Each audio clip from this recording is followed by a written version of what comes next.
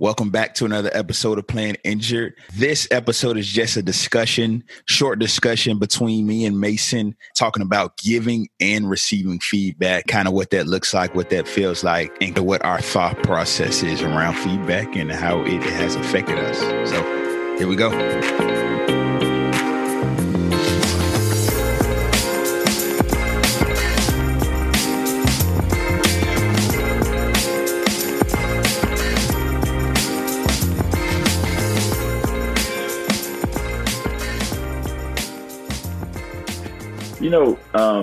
Man, how does that feel to have Craig, how does that make you feel to have Craig call you before, having a mentor call you before a presentation that you're about to give? Mm-hmm. Giving you feedback before. Is it a word for feedback before you actually do something? I don't know. Yeah, what is that? Coaching, maybe? I don't know. Coaching, right? But the advice, getting that advice before the game, giving you the game plan before you actually perform.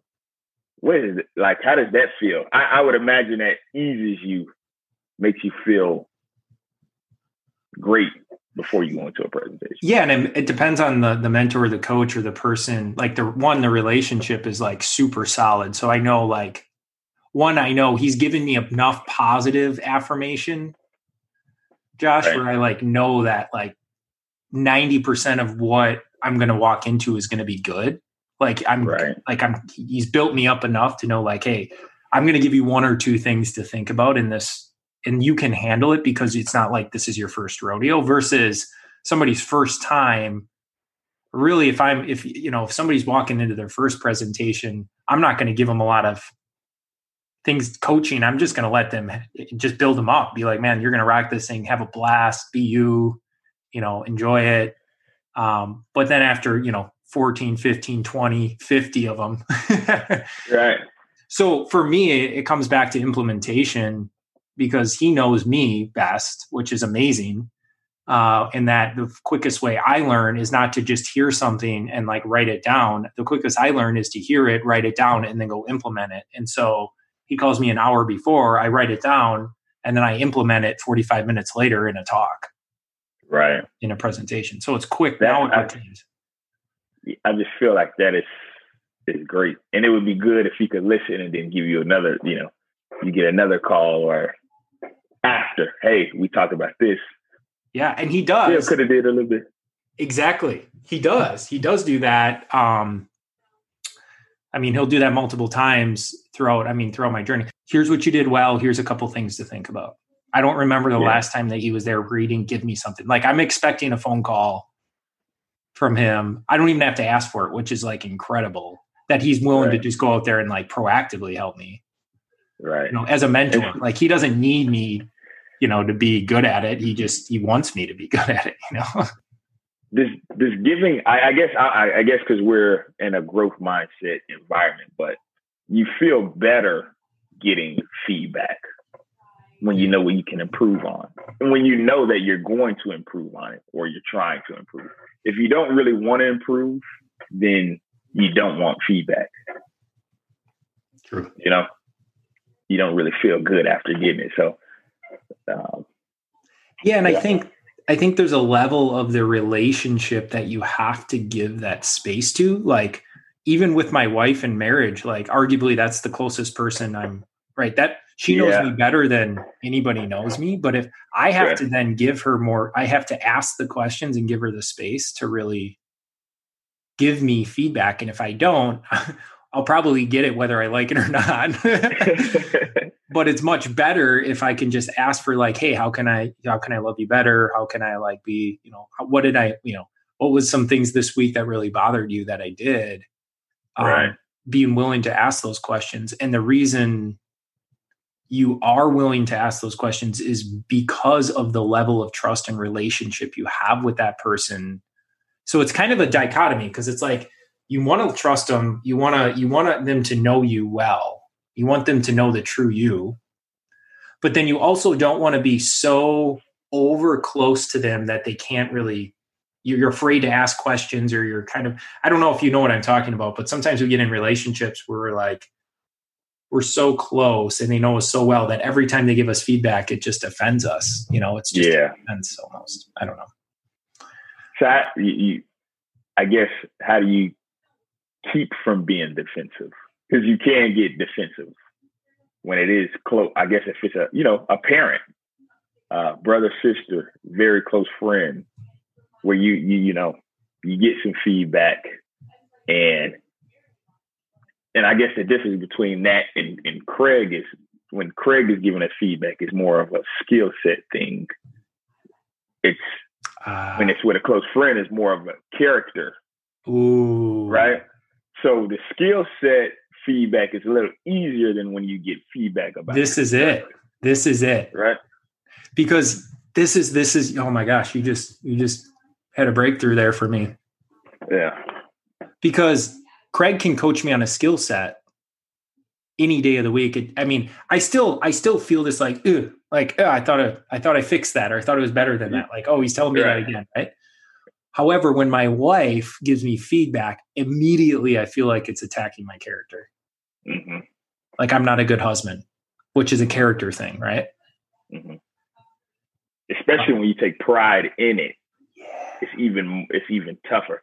Like I'm a good, like if you say, hey, I'm a good husband, and you don't feel like it offends you. That's huge, man. Feedback on your character versus feedback on a skill is completely different types of feedback, and you have to be ready for the character one. Yeah. So that makes sense when giving feedback to others. Hey, okay, is this a feedback? Am I giving feedback on their character or on their skill set? How can I navigate that conversation? So like somebody that keeps showing up late for something or isn't prepared, to me, that's unfortunately not as much a skill set as it is a little bit more on the character side, right? 100%. 100%. So how do you, one thing that my wife and I will do is we have twice a week now. We've upped it to twice a week after 4 years of marriage. So once Sundays, we have a what we call a working meeting. And then we just had one today. We went and grabbed a glass of wine between 5 and 6 today, and we have what we call kind of just us time. Right. And both of those are now opportunities to bring sensitive topics that got risen up to the table, and that we are both in a safe space to talk about it. Right. Is the idea. Do we do it every time? No. Both of us are kind of avoiders of conflict in a lot of ways. Like we don't like to do it. I think a lot of people don't like to have conflict. Right. But that's the idea. So I think preparation. Hey, Josh. Hey, listen. I have some things I want to chat with you about. Just some things I think we need to clear up in our relationship. Why don't we set up a time tomorrow to chat for 30 minutes? And I'm going to be straight with you. It might be a little bit hard to hear, but I want you to be prepared for it. Right. So how do I set the stage for them to be able to receive that feedback? Maybe. Yeah. About what, hey, like, what's this how about, bad man? is it? Now you're fretting over it. How bad is it? What did I do? Is it bad? Yeah. My wife, she'll be like, hey, we need to talk about some things. Like, it's like, oh gosh, what did I mess up? What did I do? I don't know. I don't know how you prepare. Other than you kind of have to read the situation and the person, and like hopefully know them well enough to know if they're like in a good. Craig always talks about deposits and withdrawals in relationships, right? So every time you correct somebody or give them feedback, it's a withdrawal. Yeah. Right. It's a withdrawal in the quote unquote relationship bank. But every time you edify them, build them up, talk good about them behind their back, which I think doesn't happen enough in society. Wow. Right. That's a deposit into their emotional relationship bank account. Yeah. So where are they in their your relationship and emotional bank account, I think is super important to think about. Yeah. I think it stems from the book. There's like a book called The 5 Love Languages. right? Yeah. Talks about that. Yeah. One of the things that I've in my job life that has been super beneficial is when I get a new boss, which I've had way more bosses than I want to ever have.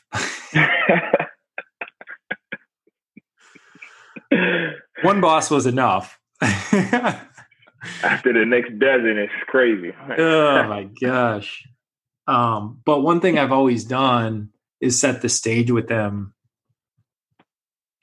called for a meeting, whether they call it or I call it, and just set the stage. And one of the things in the stage setting, what I call setting the stage and kind of managing my boss, is I tell them, here's my love language. Like, here's what makes me feel, what fills up my tank. And just being straight up, for me, I'm words of affirmation.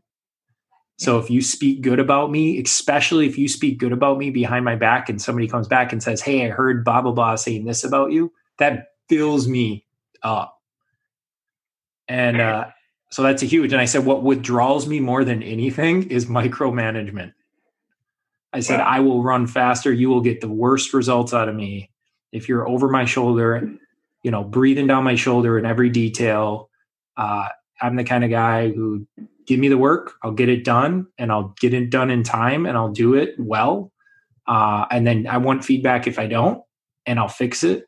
So setting that stage is really healthy. And then the last thing I do is I ask them, so what about you? Right. What fills you up? What makes you feel good? What do you like to see? And then what kind of bothers you, or what really, is some things you don't like to see? It's fascinating. Right.